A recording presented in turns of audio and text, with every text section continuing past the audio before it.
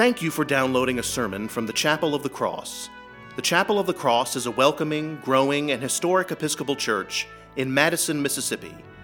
I hope you will join us on Sundays for worship at 7:30 a.m., 8:45 a.m., 11 a.m., and 5 p.m., with Sunday school for all ages at 10 a.m. I also invite you to connect with the chapel online at chapelofthecrossms.org. Again, thank you for downloading this sermon. We pray it will enrich your walk with Christ. God bless you, and we look forward to welcoming you and your family to the Chapel of the Cross.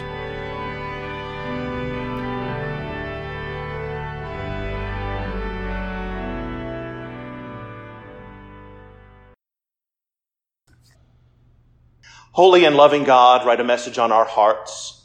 Bless us, direct us, and send us out, living letters of the Word. Amen. You may be familiar with the traditional hymn, "It Is Well With My Soul." It sings, "When peace like a river attendeth my way, when sorrows like sea billows roll, whatever my lot, thou hast taught me to know, it is well with my soul." Powerful and impactful words, to be sure, but they are exponentially so when you learn the story of the person who wrote those words. Horatio Spafford was a senior partner in a major Chicago law firm, but we won't hold that against him. And he was a prominent real estate investor. However, in October of 1871, the Great Chicago Fire laid waste to almost all of his investments.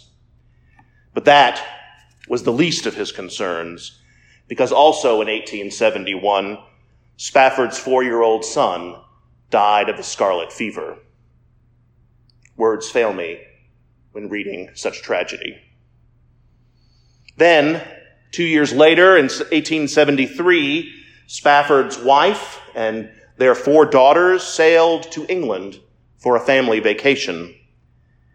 But on November 22nd, their ship was struck by another, killing 226 people, including all of Spafford's daughters. His wife, Anna, survived and sent him a telegram with just 2 words, "Survived alone." Immediately, Spafford sailed to England to join his wife, and as his vessel passed over the very same waters that claimed his 4 beloved daughters, he wrote those words, "When sorrows like sea billows roll, whatever my lot, it is well with my soul." As the kids say, I can't even.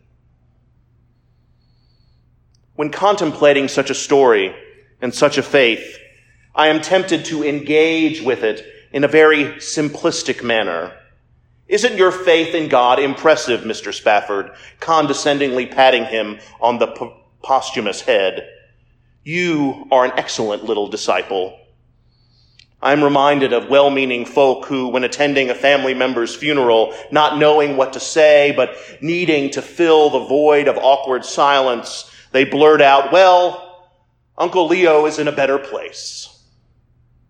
That is true, to be sure, but difficult for a grieving person to hear. For in the face of enormous tragedy, we often don't know what to do. When truly something awful happens, we are tempted to bury our emotions, be good, non-emoting Episcopalians, to emulate our English ancestors and keep a stiff upper lip. But that is not real or authentic. And I'm not talking about stubbing your toe or your team losing the big game. I'm contemplating disaster, devastating storms, part of our souls being ripped away by the cruelties of this world. I consider this day those moments that threaten to break us. The main character in our Old Testament reading this evening is synonymous with tragedy, Job. Chapter 1 of the book of Job describes Job as blameless and upright, one who feared God and turned away from evil. There were born to him 7 sons and 3 daughters. He had 7,000 sheep, 3,000 camels, 500 yoke of oxen, 500 donkeys, servants and many servants, so that this man was the greatest of all the people of the East.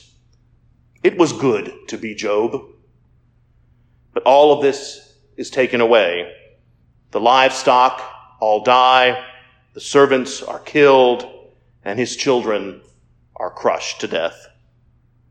And Job says, quite honestly, I loathe my life. I will give free utterance to my complaint. I will speak in the bitterness of my soul. 3 friends of Job gather and sit with him and attempt to comfort him. And Job says, I have heard many such things. Miserable comforters are you all. Have windy words no limit? Or what provokes you that you keep on talking?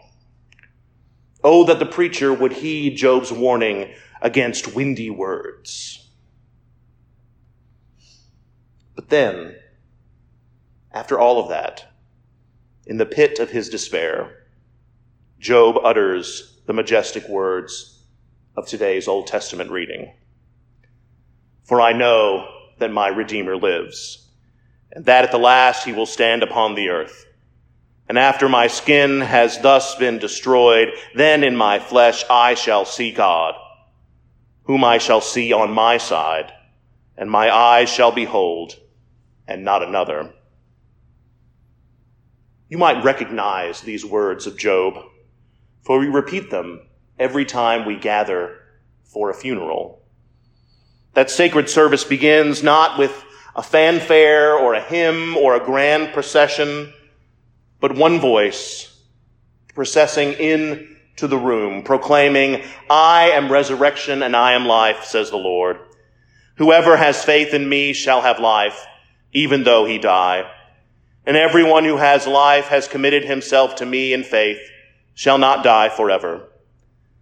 As for me, I know my Redeemer lives, and that at the last he will stand upon the earth. After my awaking, he will raise me up, and in my body I shall see God. I myself shall see, and my eyes behold him, who is my friend and not a stranger. This life of faith, it's not a simple one. We are not meant to walk the journey blind, or Pollyanna-esque, or saccharine. But the miracle that we contemplate today is the fact that even in the midst of the most horrible hardship, somehow we are able to rise above the most awful tragedies of this world and say, I know my Redeemer lives. I have a friend named Alex, who is a photojournalist, and a friend, Paul, who is a priest. And after a long battle with cancer, Alex's mom died far, far too early. And Paul sat with him in his grief. And one night, at a coffee shop, sitting with Alex, Paul got up, stood on his chair, and said in a loud voice, "This stinks." Except there are a few words between this and stinks. And he did not use the word stinks. And that is one of the best examples of pastoral care I've ever heard. You need not hide your tears. You need not bury your frustration. As Ellen and I try to teach our kids, it's okay to be sad. The life of faith can include lament and questions and most certainly pain. But something stirs within us. Something gives us the strength to rise up and keep on keeping on. As Paul wrote to the Thessalonians, the Holy Spirit spurs us to stand firm and hold fast. Or as Jesus says today, He is God not of the dead, but of the living. And we in turn boldly respond, I know my Redeemer lives.